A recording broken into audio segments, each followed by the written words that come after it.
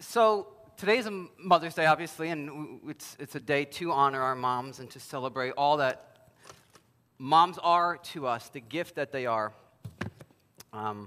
However, it is a hard day for many.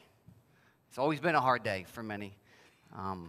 There are things about Mother's Day that magnify certain aspects of loss or suffering that everybody goes through.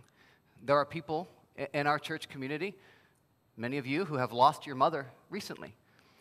And this day amplifies your grief and it amplifies your loss. There are mothers who have lost their children. This day makes it very hard. There are marriages in crisis. There are parents estranged from their kids, grown kids. Some of you who maybe haven't talked to your parents or you talked to your mother in a while. It's awkward. Maybe there was abuse. Maybe there was abandonment. So today it has a tendency to magnify whatever pain, whatever loss, whatever suffering we are going through, leaving us wrestling with feelings of discontentment, wrestling with feelings of self-pity perhaps, maybe anger at God, maybe with the thought that God, my life wasn't supposed to be like this. This wasn't how life was supposed to turn out for me. Camille has wrestled through some of those same feelings. And so what we're going to do today is I'm going to interview her about her journey as a mom. And for those of you who don't know her, Camille is one of the, just foundations of our church community. Her and her husband Scott and their son Ben, there's a photo of them. They've been with our church since, I think, 2015. I think they first visited in 2014, but it took a year for them to really start coming around. Camille leads a women's group with Lisa Martinez at the moment. She serves in kids ministry. She has just been a servant to so many in our church. She's one of the accountability partners for my wife. Her husband Scott has been one of our elders and board members for the last 5 years.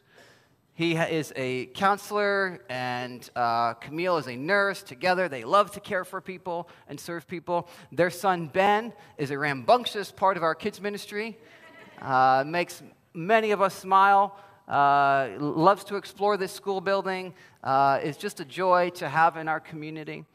Camille, can I just start by asking you why you decided to do this? Because you asked.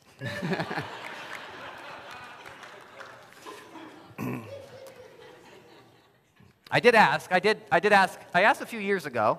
I think it was in response to an email that Camille sent after a sermon one day. She shared more of details of her story, and I think shortly after I said, hey, we'd love to interview you at some point about your journey. And I don't think you seemed too interested at that time. But I asked again a couple months ago, and then I decided not to follow up, but you followed up with me. So was God kind of tugging on your heart about it? I think he was. I have a lot of issues with fear, so I didn't want that to be the reason why I wouldn't share what he's done. So I want to put that away. Yeah. So that was why I went ahead and I'm here. Yeah. Well, I'm glad you are. Thank you. I'm going to pray for our time together, but Camille, this is a scripture that you had included in that email a few years ago. From Psalm 139, you understand my thought from afar, you scrutinize my path and my lying down, and are intimately acquainted with all my ways, even before there is a word on my tongue. Behold, O Lord, you know it all. Where can I go from your spirit? Where can I flee from your presence? Before I pray, Camille, what is the significance of that passage as it relates to your story, looking back at your story? Do you remember why you included that? It's just been one of those parts in the Bible that's always been with me. So it always gives me comfort that he knew what was happening before I was even born, that he knew what we would go through, that he knows every hair. It's just as a great comfort. I go to 139 all the time. Yeah. Okay. Well, let me pray. Yeah, God, you know it all. You know every season of life we go through. You are not shocked by it. There is nothing that anyone here is going through that threw you for a loop. Camille's journey didn't throw you for a loop. You were not up in heaven saying, what do I do now? And you're not reacting like that to any other person's difficulty or trial or journey. God, I pray that you would speak about yourself through Camille's journey and speak to any individual here who needs to be reminded that you're faithful, that you're sovereign, and that you redeem every ounce of brokenness. In your name, Jesus. Amen. Okay, Camille, so let's start with kind of chapter 1, I'll call it, your journey of trying to be pregnant. You have always wanted to be a mom, right? Yes. And you and Scott got married in 1999? 2001. 2001, okay. Can you just hold that a little closer to your... And your plan, your hope was to start immediately trying to get pregnant. Yes. And then Scott wasn't exactly on the same page, huh? He wasn't. He wanted to have 2 years, not sure where that came from, of just coming together in our lifestyle. I was 38, he was 43, so we had these whole lives that we lived before each other. So in theory, it's a really good idea. But, and I went along with it because I wanted to be a submissive wife. But I think later on, I had reason to be angry and brought that up, thought about it. What would those 2 years been like had we not have waited? Would it have made a difference? Yeah. Yeah, in theory, I mean, yeah. That was mine and Jess's plan as well, to have a little time to ourselves first. So you started about 2 years after you got married, trying to be pregnant, and what was that like? Well, we had a really serious talk in the kitchen, and Scott wasn't sure that he wanted to have a family. So that was really tough. And that was really hard and confusing. So we had to sort of get over that huge mountain. Yeah. And did you? We did. We did, because we started trying and eventually became pregnant. And then what happened? We had 3 miscarriages, and I can't remember if it was 17 or 21 months. So they're all pretty close together. Wow. So in less than 2 years, 3 miscarriages. And then you started seeing specialists, and... Yeah. Then we went to an infertility doctor, and there's a whole timing with that, as some of you may know. So that took about 2 years. And nothing happened. Nothing. But you did get pregnant again, correct? Yes, 2 more times. And 2 more miscarriages. Correct. So a total of 5 miscarriages. And at that point, while you're going through that, so you get married, your husband says, hey, let's have some time to ourselves before we start trying. Then you hear that maybe he's not on the same page and wanting to have kids. He's content with just you, which says a lot about you. But that wasn't your plan. You had always dreamed about being a mom. Correct. You start trying later than you had expected in life. 5 miscarriages, specialists and fertility doctors.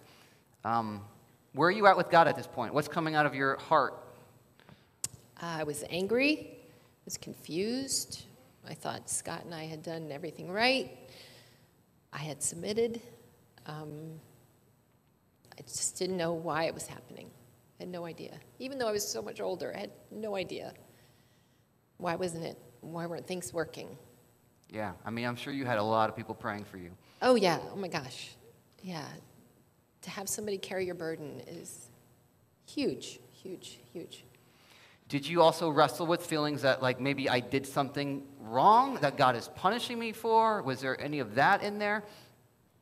More something was wrong with me rather than a punishment. Got it. So I had done something wrong, something back in my past, something in Scott's past, but mostly it was about me. Got it. And what kind of effect did this have on you and Scott's relationship? I think it was a lot of strain. We couldn't even talk about having a family together. We had to shelf that and go to counseling so that we could talk about that subject. And 6 days of the week, we wouldn't talk about it. We'd talk about something else.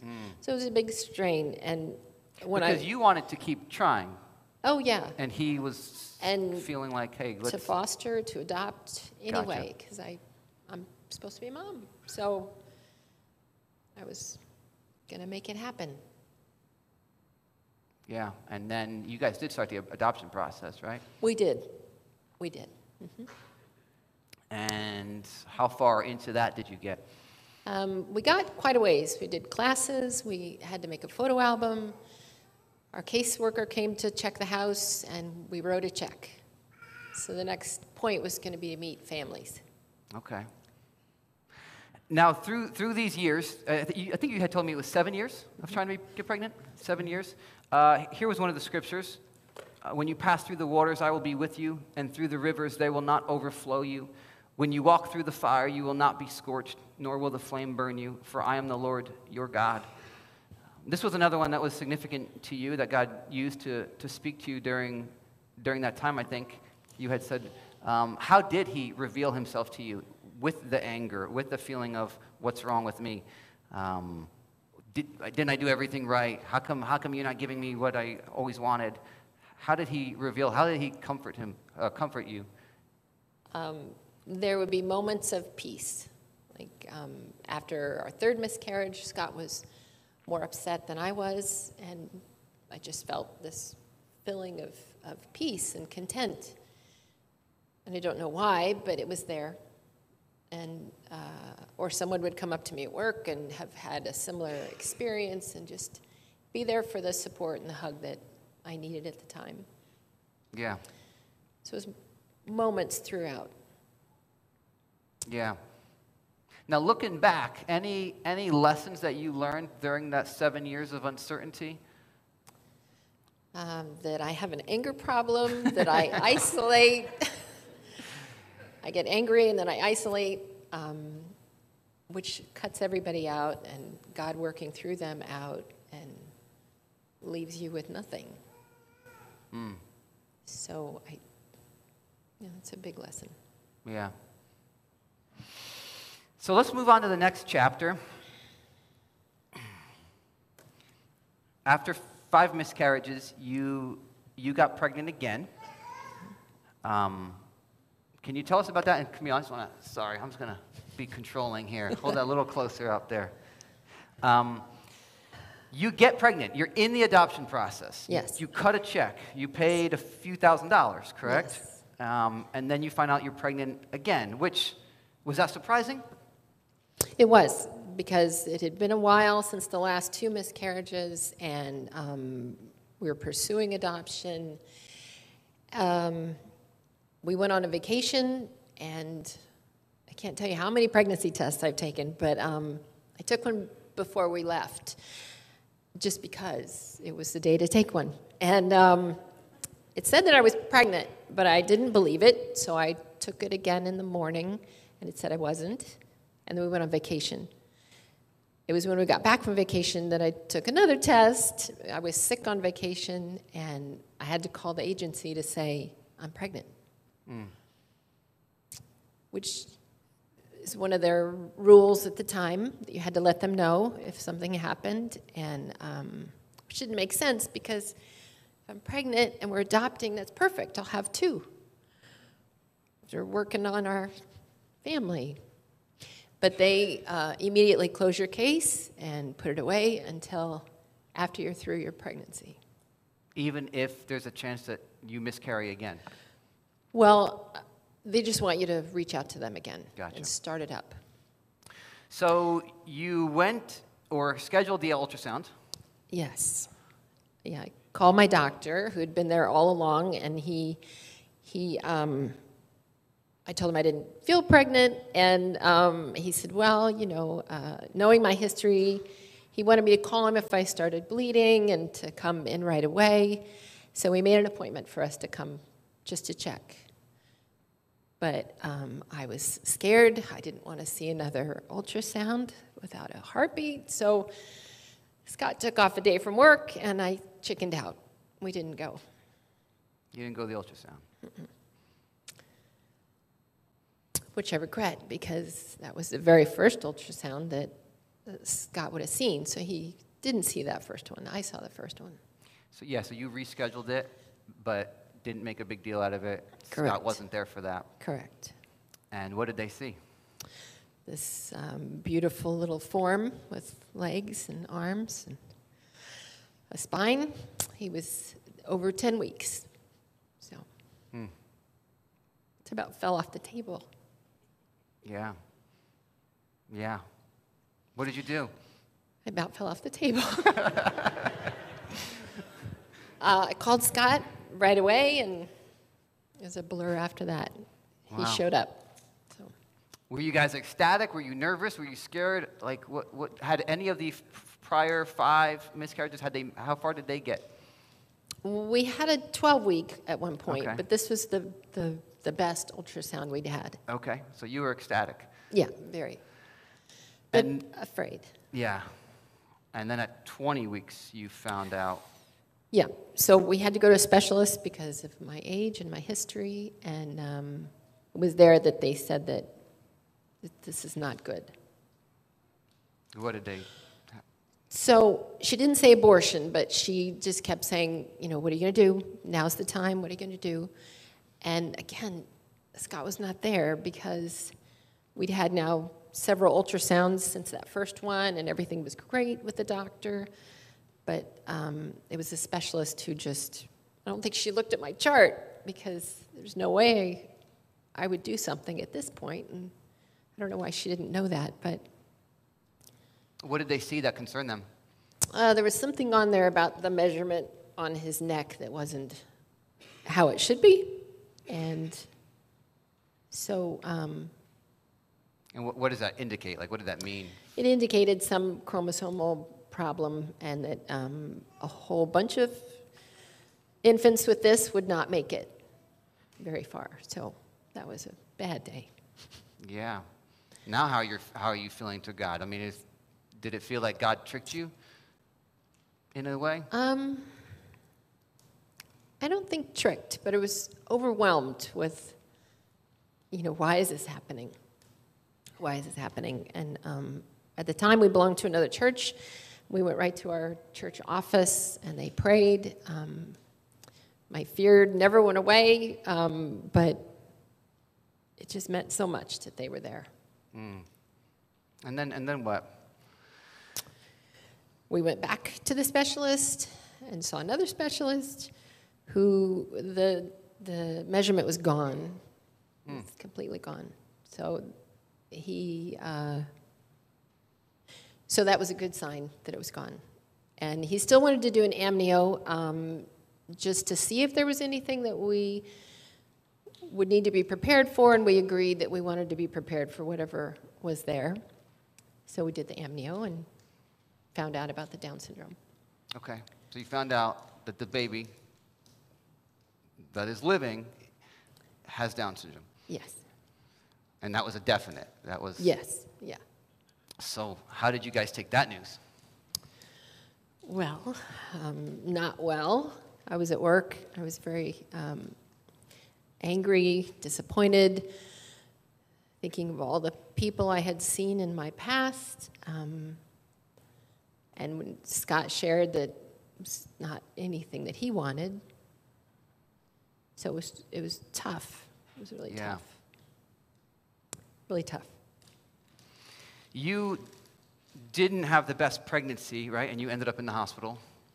It was no morning sickness, thank the Lord, but I had a lot of bleeding, so I ended up in the hospital early for 3 weeks, and Ben came at 33 weeks. This is a scripture that you said spoke to you in the hospital. You were reading the Bible. You had a lot of time. From Ecclesiastes 5:20, for he will not often consider the years of his life because God keeps him occupied with the gladness of his heart. What's the significance of that? How did God speak to you through that? All along I'd been told that, so it was my fault. I had old eggs, and this scripture just says it doesn't matter. I'm going to give you joy, and he did. He gave me that baby that I always wanted. Yeah. So Ben came along. Yeah, tell us, let's move on. Tell us about that. Ben's birth, what did that do for you guys as a couple? How did God surprise you with him as a gift? I think it really melded us. He was in the hospital for 31 days because he wouldn't drink anything. So Scott and I just kept managing the house and work and being in the hospital every day, and I just think it sort of helped us start working together on our new project, and it was good. It just was good. Everything about it kind of helped bring us back together and get rid of that area that we couldn't talk about, or we're both on equal plane now. Yeah. And how does you described Ben as the perfect child for you and Scott? What did you mean by that?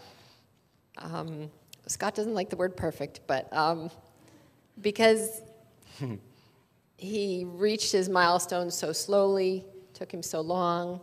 We're older, took us a long time to figure out what we were doing, even with a lot of help. So you guys are all on like the same pace. Yes. Yeah. He has a great sense of humor that people don't really see. He's a buster. He even now when we're brushing teeth, he'll I know he's trying to tell me a joke, and he'll say a few words and it'll make a funny sound. He'll laugh and he'll just keep laughing and laughing. And I can't brush his teeth. But yeah, so he's a lot like us. That's awesome. Something happened with your stepdad, right? Yeah, so my parents have been part of a evangelical church for a while, and all our prayers for my parents, they didn't really seem to have a statement of faith, a real change in their hearts. But when Ben came, they live in Missouri. My dad just stood up without my mom knowing and said, I believe this is what happened with my grandchild. And so that was really neat. And then my mom was shortly thereafter. So the miracle of Ben led to your stepdad trusting in Jesus. Yeah. That's pretty amazing. It is. He used to like crop circles. So now he's a believer. Wow. Which is really neat. Wow. Really neat. Wow. Camille, what are the unique challenges currently of having raising a child with Down syndrome? What are some of those still uncertainties, those question marks, things that you still wrestle with, the anxieties that you still have? What he'll do in the future without us? Will he ever look both ways before crossing the street? Will he ever be abused? How can we plan for our life and plan for his entire lifespan? How do we do that? How do we help others communicate with him?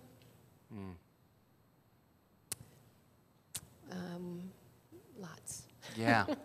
What do you do with those fears, concerns, worries? Well, either wallow inside or try to share that with another mom or someone else. I tend to want to just be alone, but that's not where I need to be. Even last night at the Bernies, I met a mom who has 2 children with Down syndrome, and I'd met her years ago. And it was just really nice. And Joanne told me about another resource, and so you just never know the people that are walking into your life, and I really think that God has orchestrated all that, especially when I'm at my lowest. So you've experienced him using you to comfort others with the comfort that you've received from him. So I think so. But it's still a struggle on a daily basis. Oh, yeah. So Camille, as we kind of prepare to wrap it up,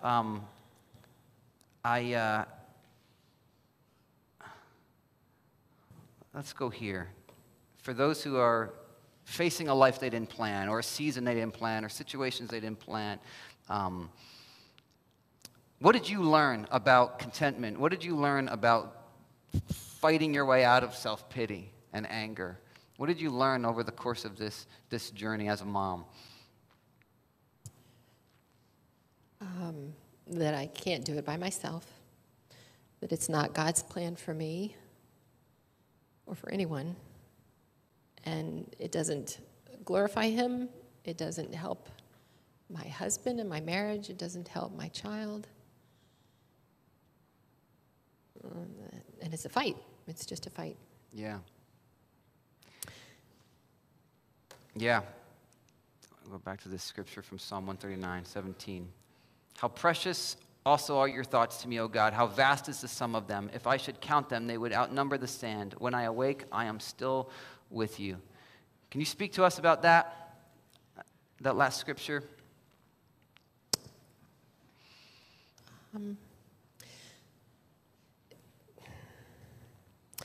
Tomorrow doesn't have to look like today. Tomorrow can be completely different than today. And it's what I do today that impacts tomorrow. So when I don't get what I want, maybe I've got exactly what God wanted me to have. And with Ben, he causes me to talk to him all the time and to be comforted by him like no one else can comfort me. And there's so many other people that are going through hard times. This is not the only thing. There's so many other things. There's death and cancer and infertility and whatever.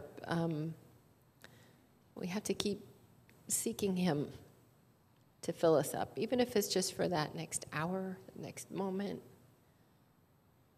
Because being alone is not what He wants. Thank you for sharing this. You're welcome. There's one scripture that I added in this morning. I was just thinking and praying for our time together. It's in Romans 8:16. It says, the Spirit Himself testifies with our spirit that we are God's children. And I want to pray this over our moms. We're gonna spend a little time worshiping God. The band's gonna lead us, and we're gonna have a prayer team down front. And Scott and Camille will be among them. They'll be available to pray with anyone, man, woman, mother, father, anyone going through any time where there's a struggle, where there's those feelings of God. What the heck? Did you forget about me? Did you miss this prayer of mine that we talked about for so many years? That this was supposed to be the plan. So we'll pray for anybody, and Camille will be among them. But I want to pray specifically for the moms, because one thing I'm not a mom, I never will be, and there's something about the soul of a mother that I know is different than even the soul of a father. And with all due respect to the moms, one weakness that I've seen as a pastor over the years is that mothers have a tendency, and Camille, you can rebuke me if I'm off here. You have the mic, you can do it. But there's a tendency for moms to put their identity as a mom above their identity as a daughter of God. And so I want to pray that the Holy Spirit who lives in all of you who belong to Jesus, that He would testify with your spirit that you are God's children. And so can I just ask the moms to stand? And this includes moms who have been through loss. Maybe you're in that journey of miscarriages and you don't have a child that you're holding yet, but you have been a mom who has lost and grieved. Would you stand? And Camille, you stand too. I'm going to pray for you. You're included in this prayer. God, this is your promise, that the Spirit testifies with our spirits that we are your children. Yes, God. And as children, we're heirs. Heirs of God and co-heirs with Christ. And that means that you're going to redeem everything that happens to us. That means you're going to comfort us in anything that we're going through. It means that whatever failures we've faced as a mom, whatever sin comes out of our hearts on a daily basis, God, you forgive and you cover with grace, and you don't hold that against us. But you're always on our side. You're always up to our good. You're always shaping and molding us. And so, Holy Spirit, remind these women that they're your children. They're your daughters. They're your daughters. I ask this in Jesus' name because of what Jesus has done. And I ask this for Camille, too, in those moments where she struggles. Like everyone, remind her, Jesus. In your name, Jesus, amen. Amen. Camille, thank you so much for sharing your story. Thanks.